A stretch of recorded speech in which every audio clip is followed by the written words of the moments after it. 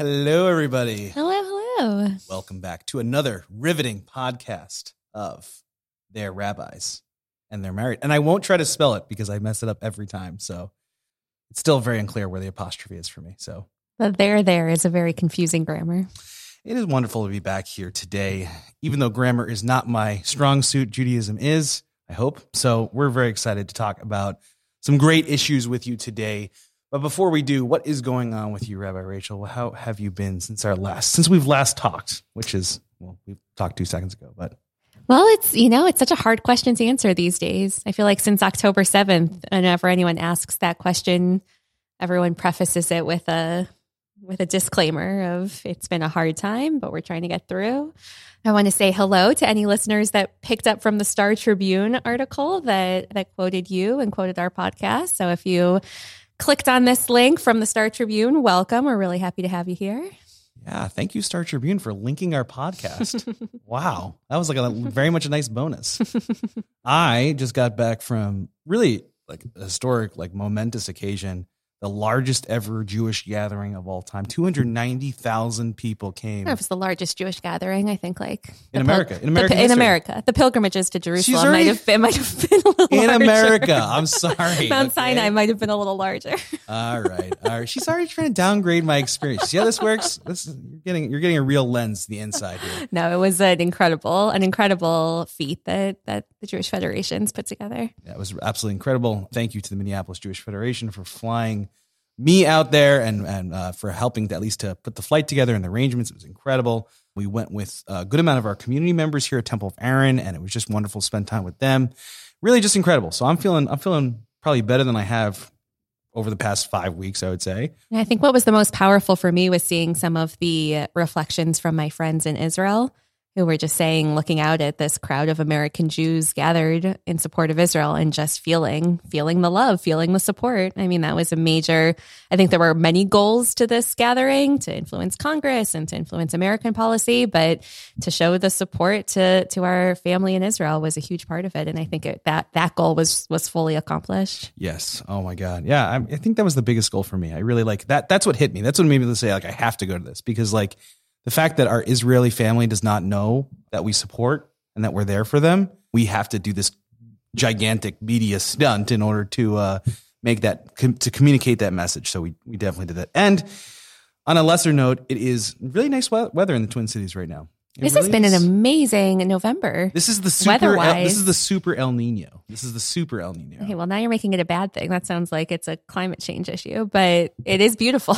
El Nino has been here for longer than the climate change issue. Thank you very much. But yes, so it is very nice weather out here, and it's been beautiful.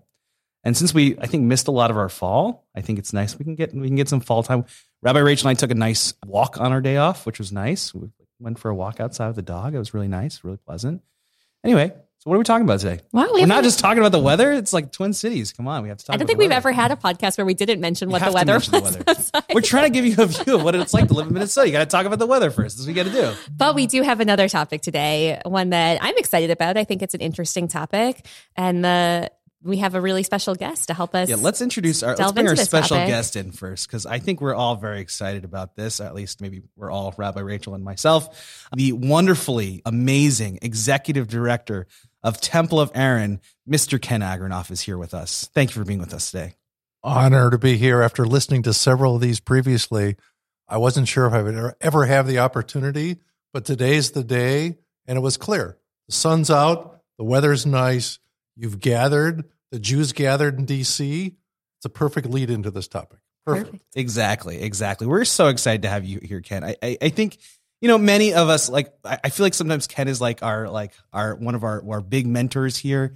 We talk to him all the time. I mean, he's been the executive director here since you were what? How long has it been? 36 years. 36 years. That's longer than I've been alive, by the way. Just by a little bit, though. It depends. I'm 36 in a month. So have you been here longer than I've been alive? That's a very important question. Yes. Was it 36 years in April? Okay. All right. Just a little bit. 4 months. You beat me by 4 months. So anyway, he knows a lot about Temple of Aaron, and his experience and wisdom here has just been incredible to our rabbinate and so transformative. And we've kind of gotten to appreciate Ken's wisdom in his office. but he likes to keep it to himself, unfortunately. So we're trying to expose the Ken wisdom to the world here. It's really exciting. And we're just so happy to have him on our podcast today.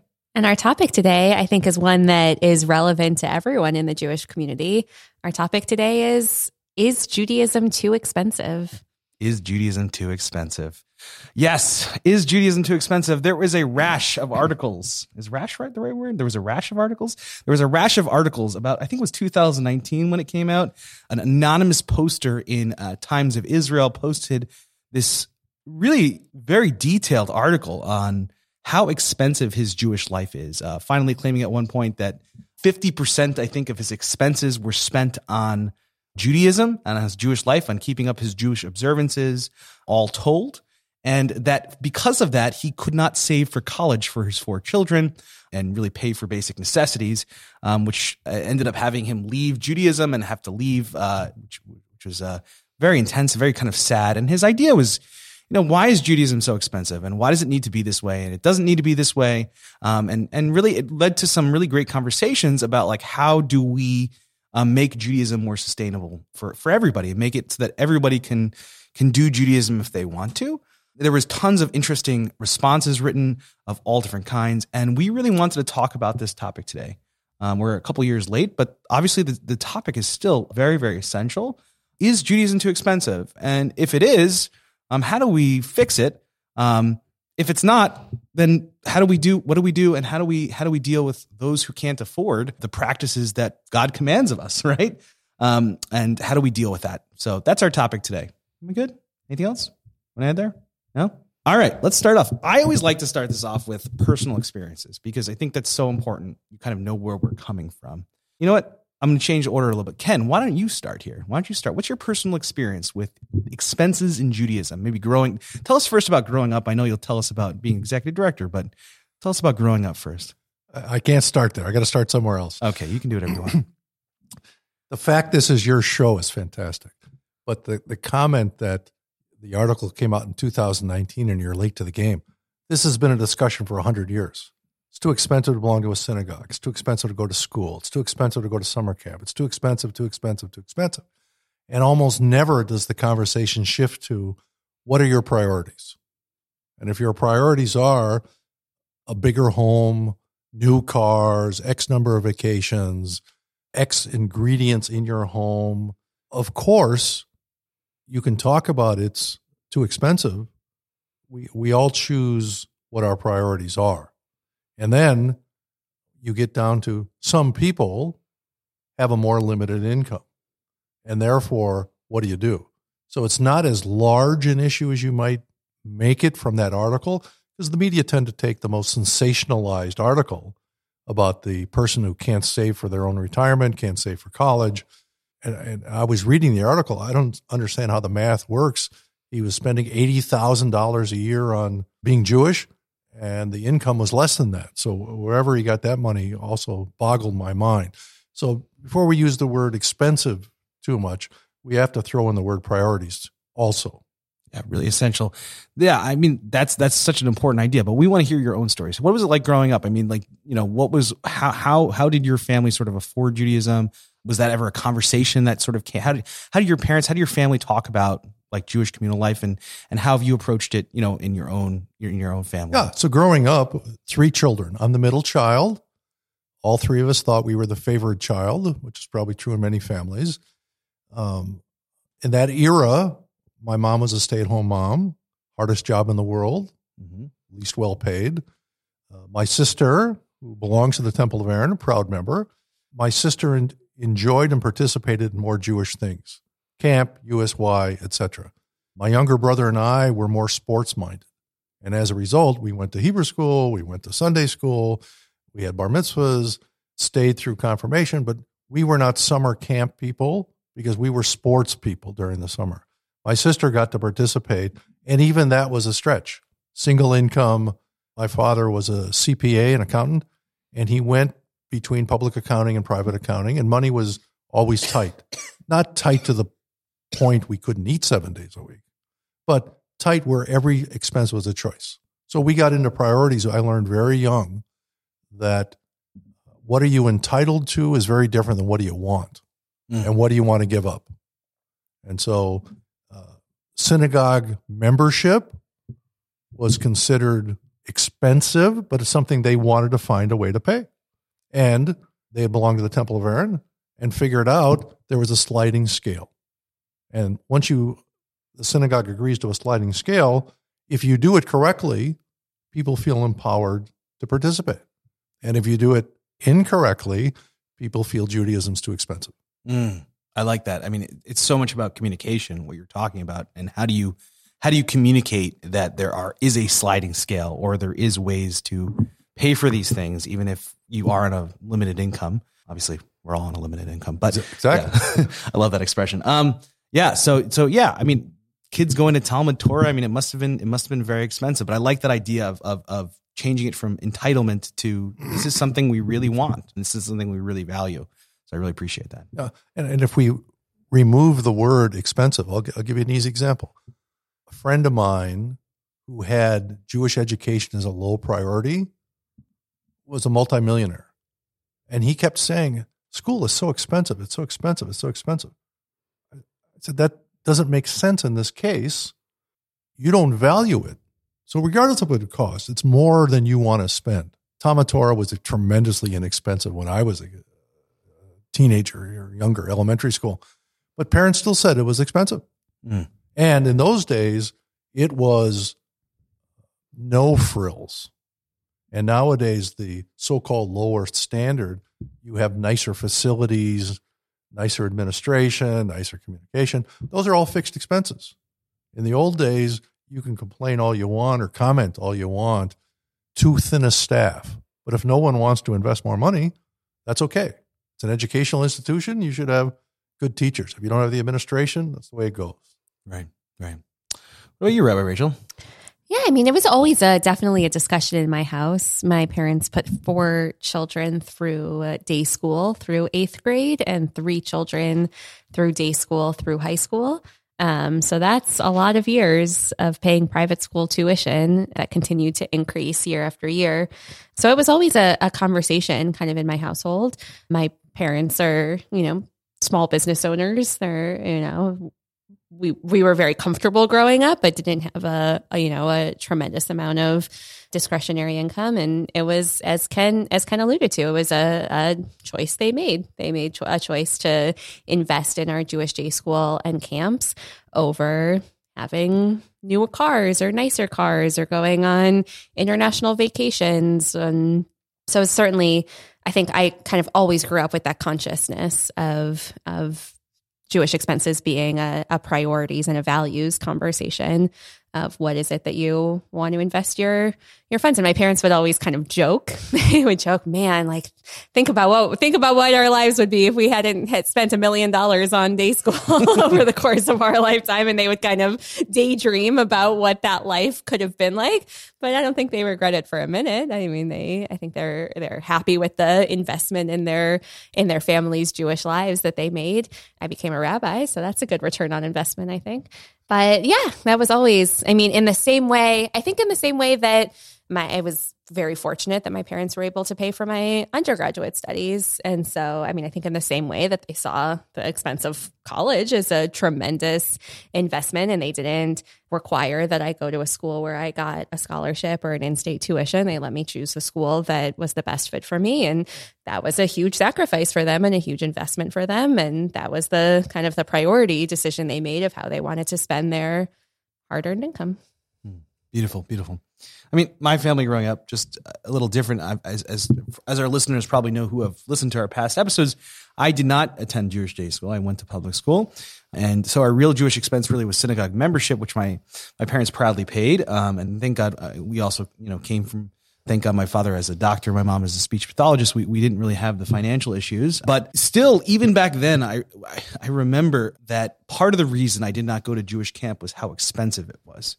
That going to Ramah or the URJ camps back then was so ridiculous. So I went to it was like a half day music program at some point. I went to like my school's rec program in the summer, and it was like our public school rec program or something they had. It was a little expensive for us to even, and that's crazy to say, as my father's a doctor, right? If he can't afford it, then like it's amazing that others do.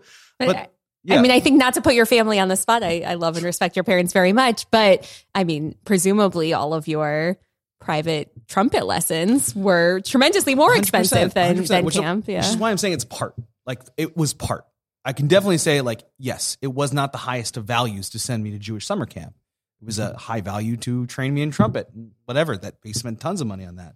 So yeah, I'm not going to say that there was not some kind of value decision that was made here. All money decisions are value decisions. So that was definitely the case here.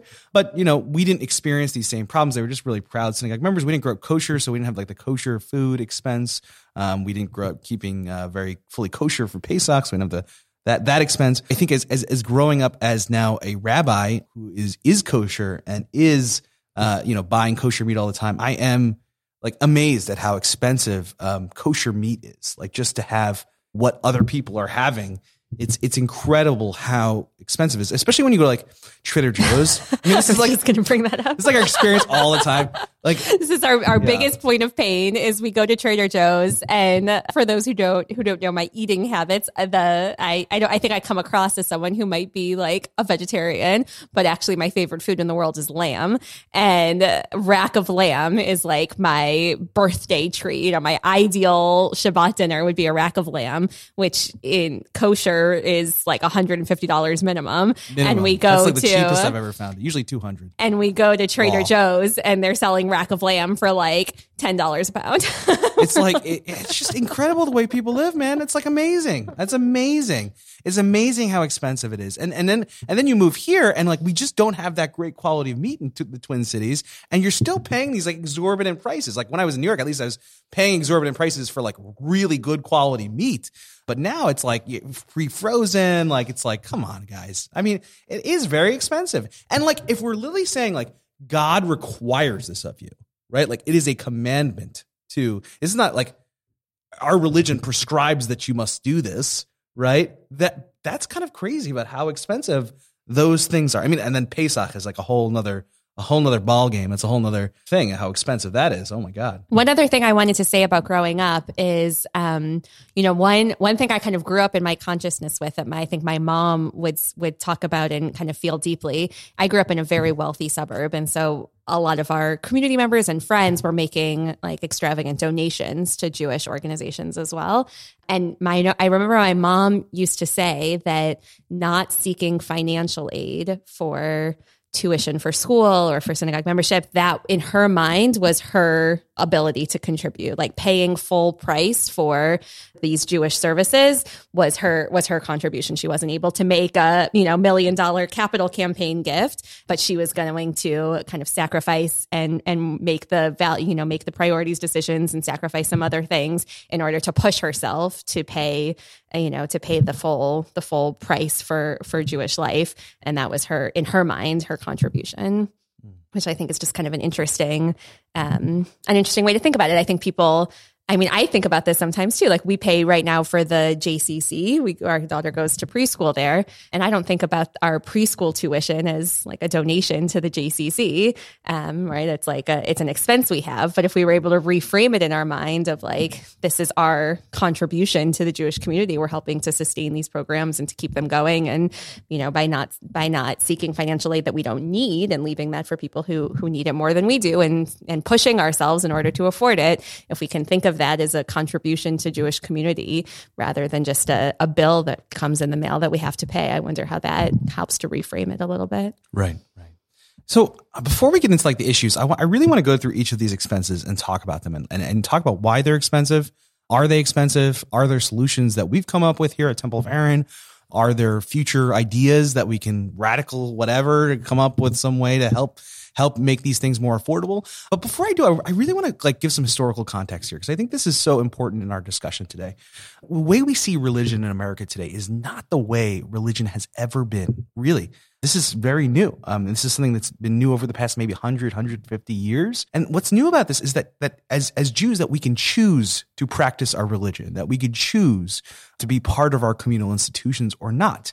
That Judaism is seen as sort of like this luxury item that we can sort of add on and you could choose to do religion or not. That was not the way it was for most of Jewish history. Jews had to live in Jewish communities. They were governed by small Jewish kihilot, and you were taxed literally to sustain the synagogue, to sustain the Talmud Torah, the Beit Midrash, or what have you, the teachers for the students, the kosher slaughterer. All these things were taxed so that it was never an issue. There was no like, oh, I'm going to donate so that we can, maybe if you wanted to have like a really nice synagogue or whatever, like really luxurious stuff. But the basics were taxed. So you didn't really pay in that way to do it, like as to become a member or something like that. It was just part of what it meant to be, just as an American. Do we pay for public school? Like, no, but it's taxed, and we obviously pay through taxes. So it was a very different understanding for most of Jewish life. And so when we read Jewish sources and the way they talk about how we pay for communal institutions, they talk about it through the structure of taxes and obligation. They do not talk about it through the sense of some free will offering or some charity that you give. And I want to secondly also say as well that many people approach religion and Jewish services through I don't think they realize this, but through a lens of the way Christians look at charity, right? That they choose to practice their religion, and of that Christianity sort of looks at that Christianity should be the blessed are the meek, blessed are the poor, and that everyone should come into this open sanctuary that's completely free and anyone can get in. And, it should be that was not part of Judaism. That Judaism is a religion of obligation, that we sacrifice and we give in order so that, and because we are a tiny little minority that is sustaining this thing. So therefore, there's more of an obligation, an everyday obligation to give and to give to sustain those institutions. We don't have that same identity, that more universalistic identity that you find within Christianity and everything like that. So I think a lot of times Jews come and look at our system saying how can you pay to pray, right? Of course you pay to pray in Judaism. How else are you going to have the synagogue? Right? That would have never made sense as a question to the rabbis, to our sages, because it's an obligation to pay to pray, actually. It's an obligation to sustain the synagogue. It's not a choice, right? While I think the church is seen as sort of this social vehicle that anybody can kind of come into, and it should be free and open to anybody. Especially in centralized Christian denominations, right? Like in Jewish communities, each individual community is responsible for setting up their own synagogue and school and mikvah and Beit Midrash, as opposed to, let's say, the Catholic Church, where each individual diocese doesn't own the building and own the church, right? Like the Catholic Church in Rome owns them all, right, and pays for them. So I think it's also very different in terms of just administrative structure. Yeah, very, very important. So let's go into these. Because I really want to hear your thoughts on this, because I think this is just so important. Let's start with synagogue membership. And I sort of slashed in here Hebrew school tuition. I think sometimes it's sort of folded into it, or it's maybe we can talk about whether that's an additional thing. Is synagogue membership too expensive?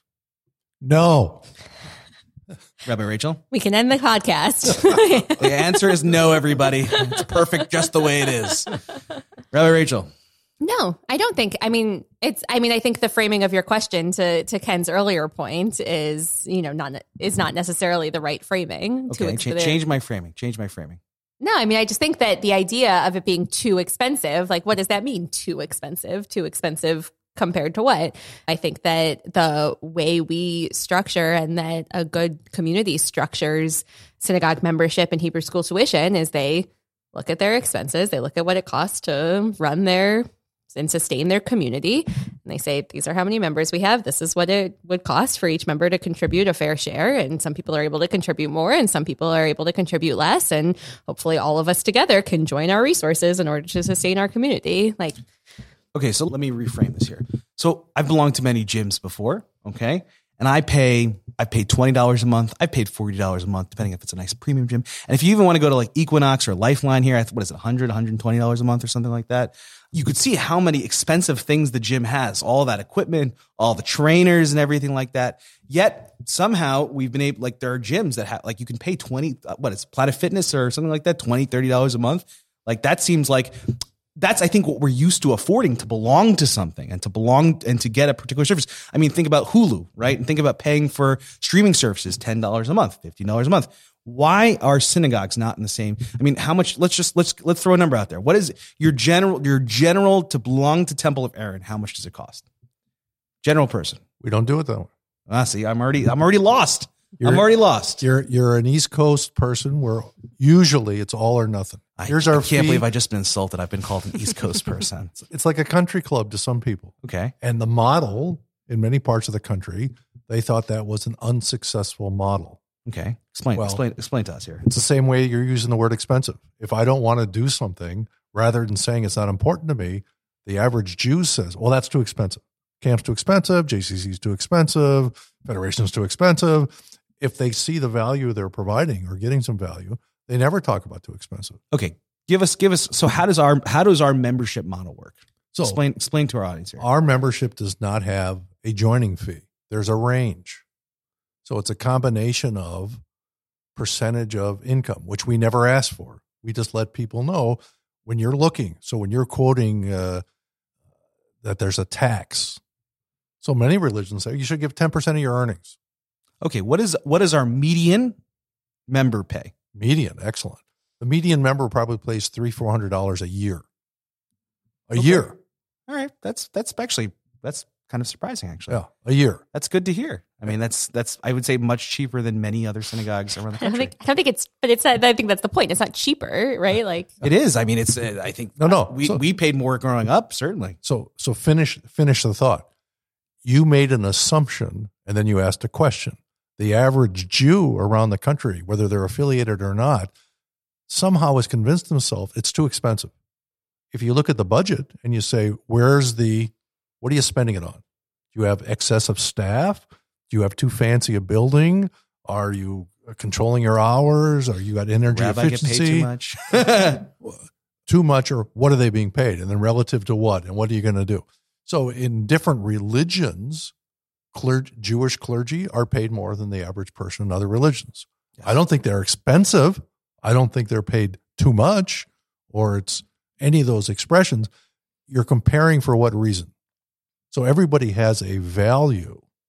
And so when they're looking at the synagogue, one of my favorite examples, a person was on the executive committee, and we were talking about the budget and what you're going to do for next year. And someone says, I think the dues increase proposed is too high. And this person said, I think this is the best deal in the world. I come to shul every week to pray. I see my friends. I see some of my family members. There's no place I get a better deal. Now, some of you choose not to come every week. Well, the building is still every week. The clergy's here. You don't know when you're going to use whatever. This is great. And our system has built in, some people don't take advantage of the institution, and therefore they don't receive much value back, but they're wonderful. They want to provide more so others can take advantage, whether it's youth education, adult education, or whatever it may be.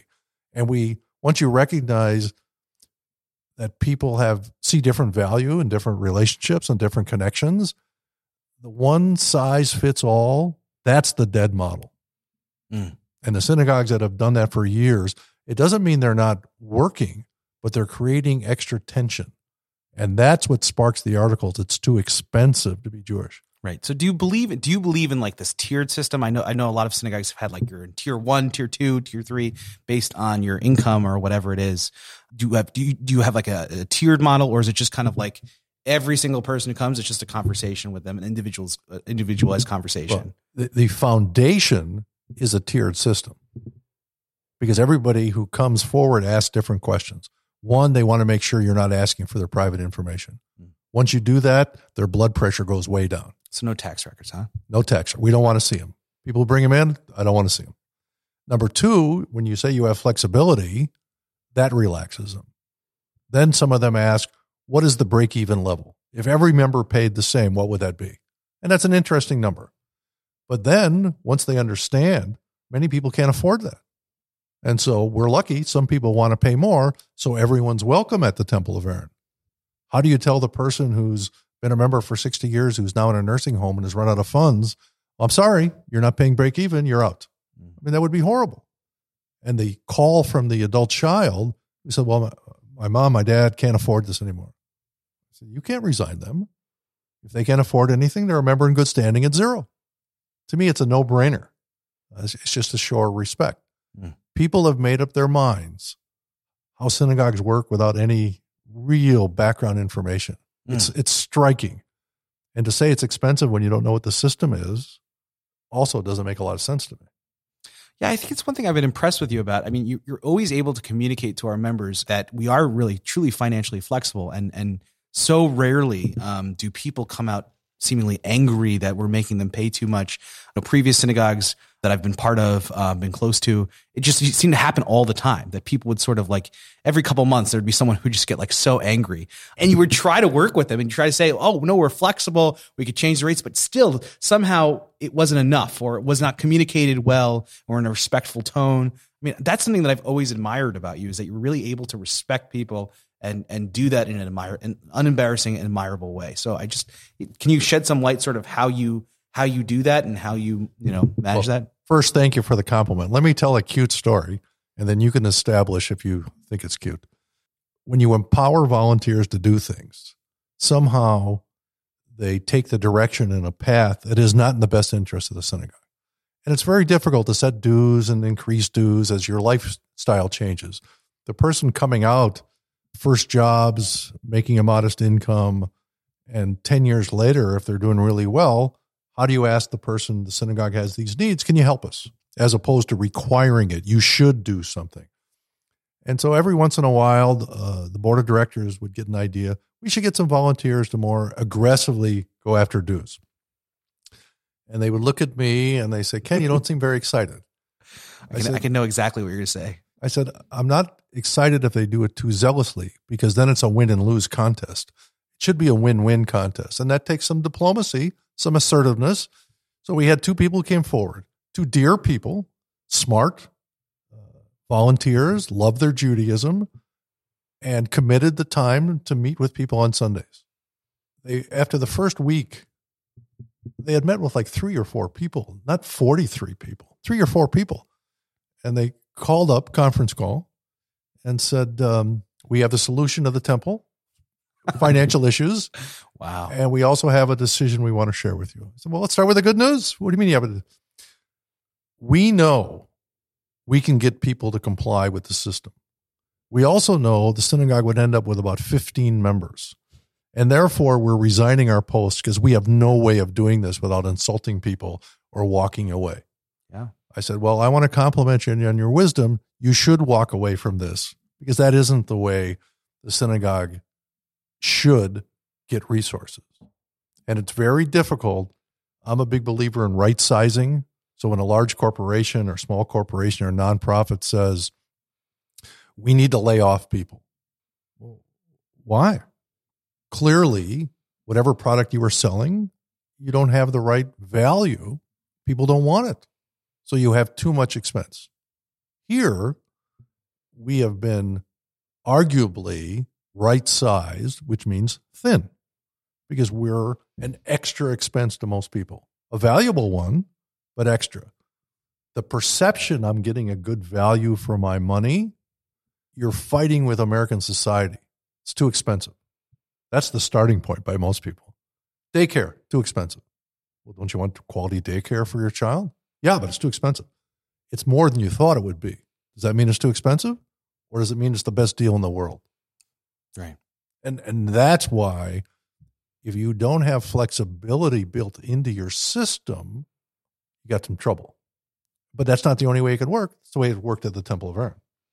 Yeah, I mean, it's such an interesting idea. It's so countercultural, the idea that everyone in theory has access to the same product, right? If the synagogue is offering a product, but everyone's going to pay a different amount for it, and they're going to do it happily and generously if they're paying more, and unashamed and unabashedly if they're paying less, is so countercultural to like everything in America, right? Like the idea, if I go to Saxon Ford and you and I go at the same time and buy the same car, and I found out you paid $5,000 less than I did because you were able to negotiate better, I'm not going to feel good about that, right? I'm not going to go and say, I mean, I'm happy to contribute to the Saxon income, but I'm not going to feel good about that, right? You want the best deal. You don't want to feel like you're paying more than the person next to you. So the idea that we can shift that thinking when it comes to synagogue and say, wow, how blessed am I that I'm able to contribute more to this community and to be able to sustain it based on what I'm able to contribute, and someone who is able to pay less to say, how blessed am I that I'm able to contribute what I'm able to contribute to this community. And together we're all going to, it's almost like saying that the money I have doesn't belong to me, that it belongs to the community. And we're all going to kind of put it into this communal pot and put it in together to see what we can build and what can come out of it. It's a beautiful idea, but I can't really think of many other places in our society and in our culture where we live that way. So I think that it's the fact that you are as successful as you are and able to in being able to communicate that to our community and to be able to get people onto that same page of contributing to the community is truly it's amazing. It's amazing to be able to cause that shift. I mean, what is a more strongly held American idea than of getting the best deal in capitalism, right? Like that's like core to who we are as Americans. So the fact that we're able to overcome that and really turn it on its head it's remarkable. Yeah. I mean, I think also for me, I think like it's explaining the value. What is the value? I think people are very confused about like what the product of synagogue life is. Right. And like they say, well, I'm not coming to services. Like, okay, my kid already got bar mitzvahed, like, or whatever, or, I still have a kid. They go to Hebrew school once a week and that's it. Right. I'm not really getting that much. I'm not so like, okay, so why should I pay so much money for this?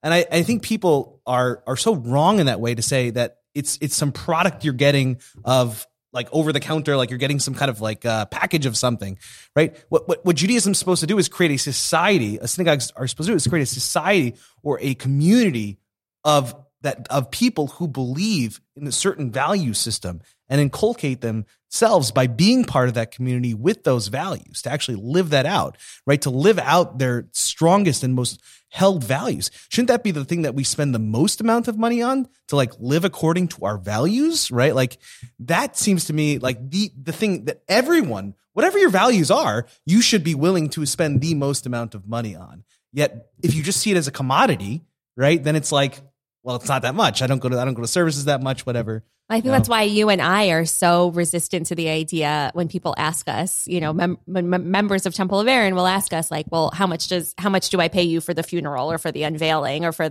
and you and I are so quick to say, you're a member of Temple of Aaron. Like you're always welcome to make additional donations, but there's no cost to this. And I think part of the reason why is because once you start commodifying each individual product that a synagogue can offer, you're down a losing path, right? Once you say, well, a funeral costs this and, a bar mitzvah costs this and an unveiling costs this, then you're trying to put a value on each individual product as opposed to inculcating that idea that the value is the community itself. Right. But I will say this.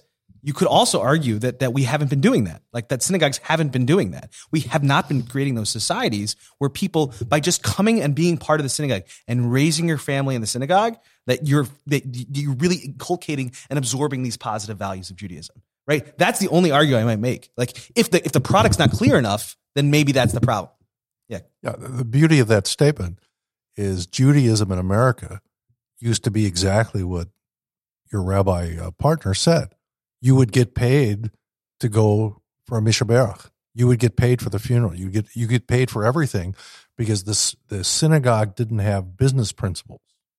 And then all of a sudden, as America became let's say a faster moving society and synagogues had to adopt more business principles, you had a transformation, a transition to how do we be a community? How do we have this closeness to God and each other and still satisfy enough business principles to have a building that operates, to have enough staff, to have payment for the people who are dedicated here, who can raise their own families without always their handout. In the old days, clergy was paid next to nothing. Their kids couldn't go to school without asking for help. They couldn't get a house repaired. It was a very different dynamic of what's fair. And American society is very fickle, whether it's a commodity, value added, not value added. It's very challenging that the business side of a synagogue and the clergy side of the synagogue have to be very intentional with their messages and very consistent. That's why there's a plaque all over the place. We're proud that the people wanted to help us. That's why we recognize volunteers. Right. There's plenty of people who don't have significant resources, but have great ideas, or they have wonderful time they invest, whether it's the welcome committee, whether it's people in the gift shop, whether it's people helping in the school. A synagogue running on all cylinders needs all of that. And you need a unanimity of focus, because most people aren't going to pay attention to everything we write or say. But if we're consistently doing it over the law of years, and one advantage of me working here is you have some continuity. Many synagogues who don't have that stability, you make your policies stricter, A or B. Well, okay, that's going to create a little bit additional tension that you don't need. There's enough tension that comes our way in this world today, in our private lives, in our national lives, that if we have good, solid, foundational systems with flexibility, diplomatically applied, in the long run, we're going to come out much better. And the people have a better appreciation of what the two of you do. And I mean, I think I want to lift up something you said earlier too about empowering people. You use the term that when you want people when they walk out of the conversation with you about dues level, that they feel empowered. And I think that's so important too. I think sometimes when we say that we have flexibility, or, no one will be turned away for lack of funds or whatever we say, that people get the mistaken impression that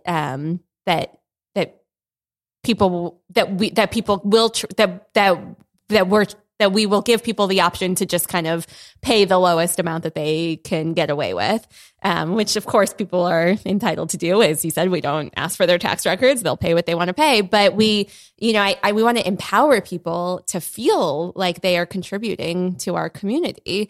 I was so impressed. We went to the day school to an open house for incoming prospective parents, and the head of school said something that I could see the other kind of administrators and teachers were like cringing that he said, but I was so happy that he said it. He said, a big question people ask is about day school expenses, and we have financial aid, and we have, we're happy to have a financial aid conversation with you, but you should know that day school isn't free, that this is not something that we can offer for free, and that it will be an expense in your life, and it may be that it's a trade-off with other things in your life, with your new car, expensive vacations, or upgrades in your life. That's a conversation you have to have with your family and finances. But I was so happy that he said that, because I think that is also an important part of this conversation of, as we're talking about kind of value added of synagogues and communal life, that I think part of the problem with our generation, with millennials, is we were given so much of Judaism for free. Right? Like the whole model of Hillel was like free Shabbat dinner, free trip, birthright, free trips to Israel. Was sometimes they would even pay you to study Torah, pay you, right? Like it's so crazy. There's all of these things, especially in college, where you're either paid to be Jewish or you get it for free. And then you go out into the world and you're like, well, yeah, now it seems really expensive if it's not free, or I'm not getting paid to do it. And I think that was a really hard lesson that the Jewish community had to learn of, when you offer everything for free, it does not train people to feel empowered to be contributors to the community and not just receivers. Yeah. So let's dive deeper on that one. This sense of ownership is so important, not just at the synagogue, but at a summer camp, anything you do in life. A sense of ownership makes all the difference in the world, with quality and dedication to pursuing some activity. When Rabbi Rachel talked about her mom being very proud, we're going to pay everything. We're going to find a way to pay tuition. We don't need to ask for help. The number of people who used to do that was much higher. As society's changed, oh, there's a bargain here, I'll take the bargain. Oh, I don't have to pay at all? That's great. I'll take that. And so the institution has missed the opportunity. I don't think they failed. They've missed the opportunity to share the trade-off. if we're going to help you, that means we're not going to be able to help that next person because there's our tuition assistance money or there's our summer camp scholarship.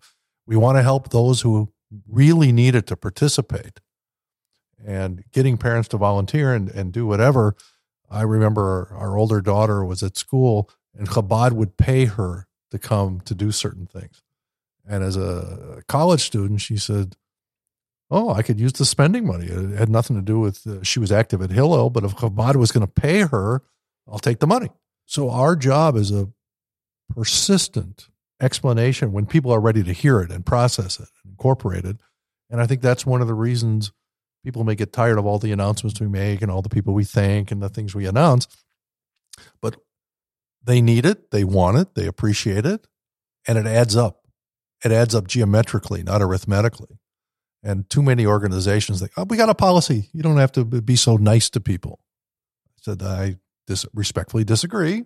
If your way works, I applaud you. But in the long run, most of us like to be respected and complimented at times.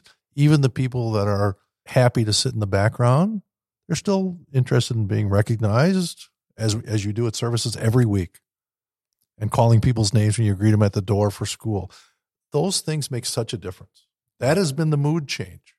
Well, I think there's like a very interesting false assumption I think many of us hold is like if you really need something or if something really if something's really like important to your life and that you really need it and you value it, you actually sort of expect not to pay for it. It's very strange. It's almost like you should be entitled to it if you really need it. Like we should be entitled to housing. We should be entitled to medical care. Like even though those things are extremely expensive, like a CAT scan or all these unbelievably expensive machines and the amount of research that has been put in to create them, yet somehow because I really need it, therefore I should have it for free. We somehow, I think in our society, like paying for a diamond ring makes complete sense because we all know it's a luxury, right? No one would argue that you should get a diamond ring for free or something like that. And I think a lot of that time comes from synagogues. Like it's not just like I need it, but like I'm doing good. I'm doing good. I'm studying Torah. I'm doing acts of loving kindness. I'm joining a synagogue. I'm praying to God. Why should I have to pay for that? Like I'm doing such good. What? Like I understand I have to pay for things that I really want or something that I really, a new PlayStation 5 or something like that. You know what I mean? Like, but why do I think that's like a weird assumption that we have, And part of it's being proud of what you're providing. So the day school, did you say head of school? Mm-hmm. Saying we have a wonderful institution, but there's a cost to doing business at a high level of quality. And those people that need financial assistance, we're lucky enough to be able to provide it. I think that's a fun, balanced, encouraging comment. Right. The discussion about expenses for day school. If you broaden the discussion to public school, private school, it's a private school. Right. There are several people I've talked to over the years who will remain nameless unless they call me later, if they listen to this, who money's no object. And when it came time to pay tuition at the day school, they started talking about how expensive it was and what's the value. And when they graduated and went on to private school, which is 2 or 3 times as much, didn't blink an eye. Right. And at the private school, not only are you paying the tuition of $25,000-$30,000 a year, they also want additional funds to keep the enrichment of the side activities that make the school what it is. So that's an undervaluing of Jewish private school, not private school, Jewish private school. We've undersold what it is. Beautiful. I love that. Yeah. We definitely have undersold, I think, our of how valuable what we do and what we give is. I think that is like so essential, right? So essential. And a lot of, I think what we do is we show people like how valuable what we do is at Temple of Aaron all the time, which I really, really appreciate. I wanted to ask a question also as well, because I think this is also sort of part of a discussion item as well. And I'm not going to go through like all of the lists of Jewish summer camps, because I think we can say sort of a similar thing about each of them, of what we've been saying. But one thing I'm like curious about, and I get this argument a lot. I was talking to somebody at a recent occasion I was at, and they were saying they're looking for a Hebrew school for their child, and they keep looking. But and I said, why can't you find? And they lived in a very Jewish area, and they said, well, every synagogue we've approached makes us join the synagogue. I don't understand why we can't just pay for Hebrew school, right? We want the service. We're going to pay for the service. Why do I got to pay for all this other stuff, right? What would you say? What would you say to that person? What would you say to that family? we're not a fee-for-service organization. They want what they want. They don't care what we need. And our job is to say, we have a synagogue. There's a part of the synagogue that's a school for young kids. We don't have a school and a synagogue. We have a synagogue. I love that. It's one. And once you change the discussion about the amount of money, because what they're saying is we heard it's going to be really, to use your word, Rabbi, expensive. Well, I'm never saying that word again, by the way. So out of my vocabulary. I applaud you for getting rid of that word. It's almost a false discussion. What do you want for your child? Where are you going to get it? Do you not want your child to have other friends and other acquaintances? And what are you planning to do with the information that what are you going to school for? Do you want to be part of a community? It's all the things you talk about. Right. And many institutions, there is no extra tuition. They've rolled it into. Right. We have decided, we know many people, part of their equation is what's the value? So you do charge tuition. There's no such thing as full tuition here, but you charge tuition because you are getting an extra benefit that's unique to you, but the entire congregation is paying part of it because we value education. Right. And we value the building a community. Which again is a commandment in Judaism. Like within the Torah, every Jew is obligated to pay towards the Beit Midrash, is required to pay towards the school and towards its upkeep. We're just doing what Torah requires of us. And I think people don't get that a lot about the religion. I also want to say, like, yeah, you have something to say about this? Yeah, I mean, I think I also, the other conversation, I have this conversation a lot with our early childhood family. So we run like a once a month baby toddler program. It is very highly subsidized by our community. It's a very low fee, quote unquote, that we ask, but we do say it's a program for our members. And so we have a lot of people who are not previously affiliated with our synagogue who want to join this program. And the conversation I have with them is also about, to use your word, empowering them. I say to them, I don't want you to ever feel like, oh, I came into the building and I saw a flyer for something else happening at the synagogue, but I'm not a member. I just come to this class. And so I don't know if this is for me, if I can come to this adult education class or this program, Hanukkah party, or this other program you guys are running. I want you to feel every time you walk into our building that you are a full member of our community and you can take advantage of everything that we're offering.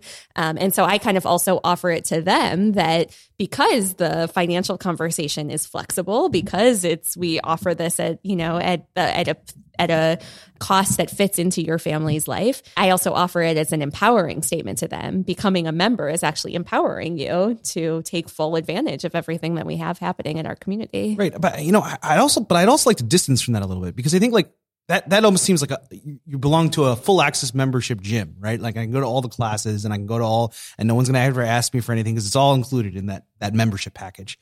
And I still think then you're kind of making it about the service itself. And the product of Judaism is the person, right? Like it's the person that Judaism and Jewish community is supposed to be creating and fostering, right? And it's not like, so the commodity, like what we're really paying for is like to craft a human being, a mensch. Like to craft somebody who is doing and living in the way that God wants to live, right? The point of the Hebrew school is to create students and create human beings who live according to certain values.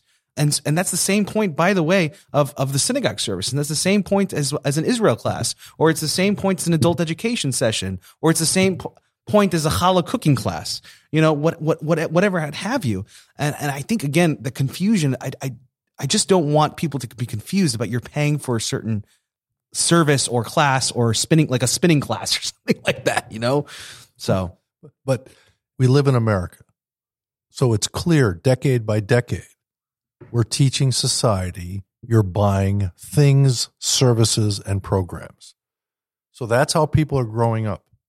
We have a bigger challenge than we had 40 years ago of getting someone in the door to see the richness and the depth of what's at a synagogue. Right. Because what you're talking about, what you may get, a connection with God, a connection to others, a connection to improving the community, that isn't the way they've been brought up. So you can't get to that conversation if you can't get them in the door. Yeah. And my favorite was some of the young, especially the dual career families who have a nice income. I'm not going to say they're rich, have a nice income, and I don't care what the number is here for the cost of a program. Oh my God, is that much? And then I know they're going out and they're going to spend 3 times as much on Saturday night's program, dinner, play, ball game. And it's a sense of entitlement and a lack of full appreciation of what their parents or grandparents received from active synagogue membership. It's not what I get from the synagogue. What am I going to get with the synagogue? Because they're part of adding value. It's not just you two may at times feel, we're just giving, and we're not getting back. Well, that's our collective responsibility. How did we get there? Well, we don't control American society. American society has changed that. Right. And the same thing, lack of loyalty at work, et cetera, et cetera. Faith-based communities are all shrinking, not because they're not as talented. They have more challenges to get the attention of people. And I mean, I think also to your point, there is a psychological reality of how people view access. And so the reality is that anyone can become a good person through engagement at a synagogue without ever becoming a member, right? We're never going to turn someone away from Shabbat services. People can take any of our classes without being a member. People can, we'll read their Yortzeit names if they give them to us. People can get everything without being a member, but people don't feel like they're entitled to those things, which may be for good reason, right? Like they're not contributing to the community. They're not part of this community.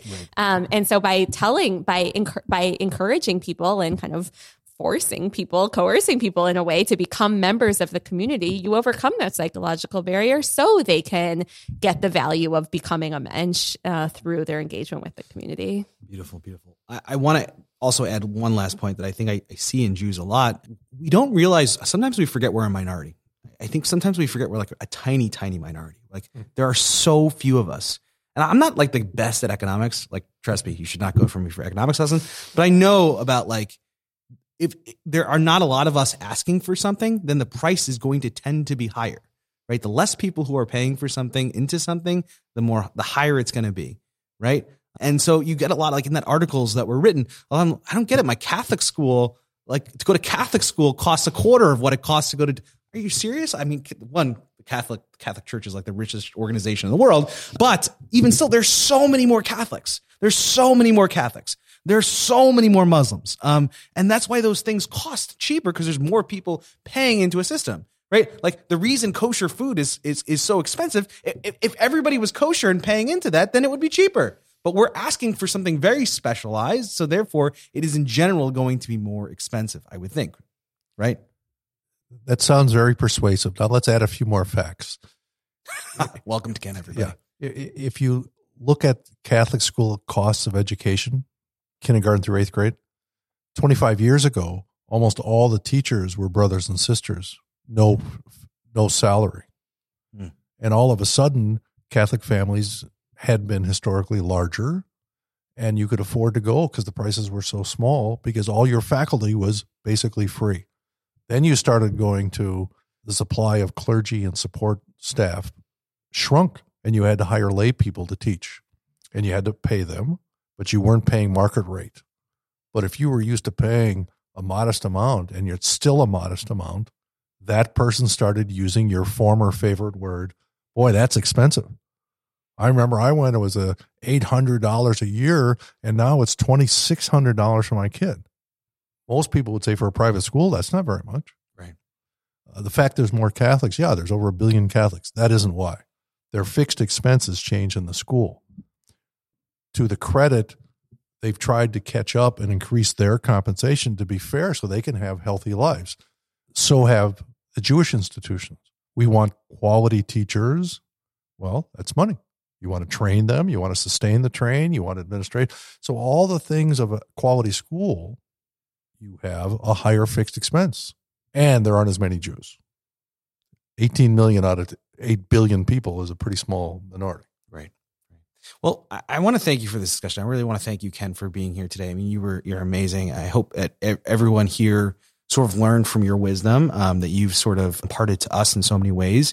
We just really appreciate it. I also want to say, if you are out there, whether you are a Temple of Aaron member or not, and you're saying, I felt overlooked. I felt that the shul is too expensive for me, or that something is too expensive as part of Jewish life, like, please reach out to us. We are here for you. We want to make sure that you can fit into our community. And we are flexible, as you said, and just please come talk to us. I know that's hard. I know it's difficult, but we are here for you, and we really truly are flexible, and we want to make sure that you get those Jewish values and get synagogue life and make it affordable for you, based on also the conversation we just had. So please come out for us.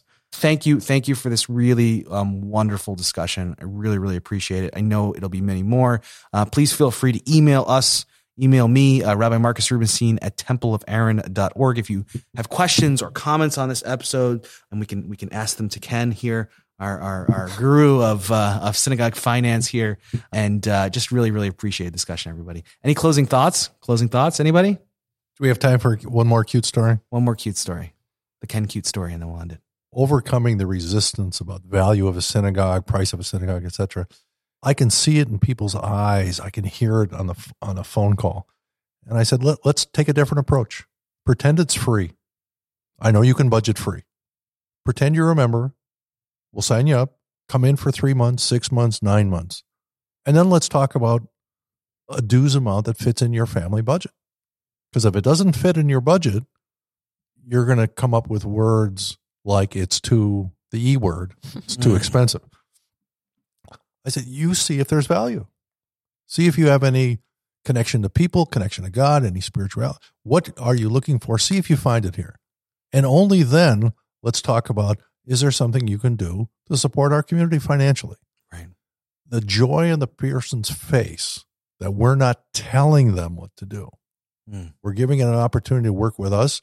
I said, we have real expenses and we need your support, but now is not the right time. You have whatever history you have is preventing you from going into this in a happy way. We don't want that.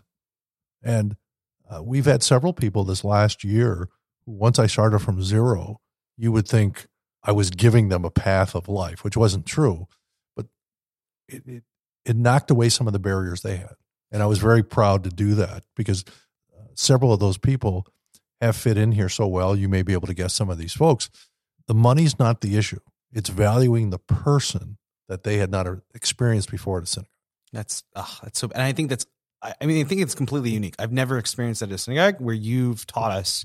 There's so much importance, I think, to especially to lay leaders, of like bringing in new members, and and then to say, and you've taught us that don't try to push people to be members.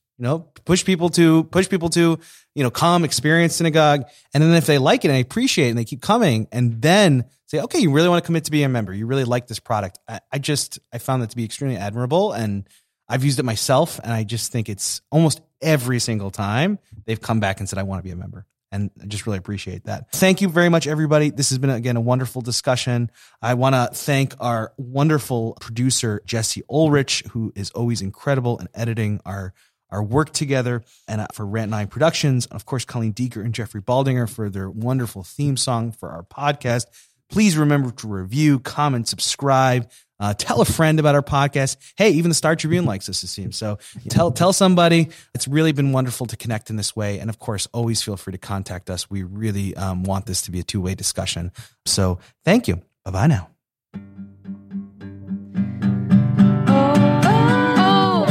Come celebrate the words of Torah with Marcus and Ray.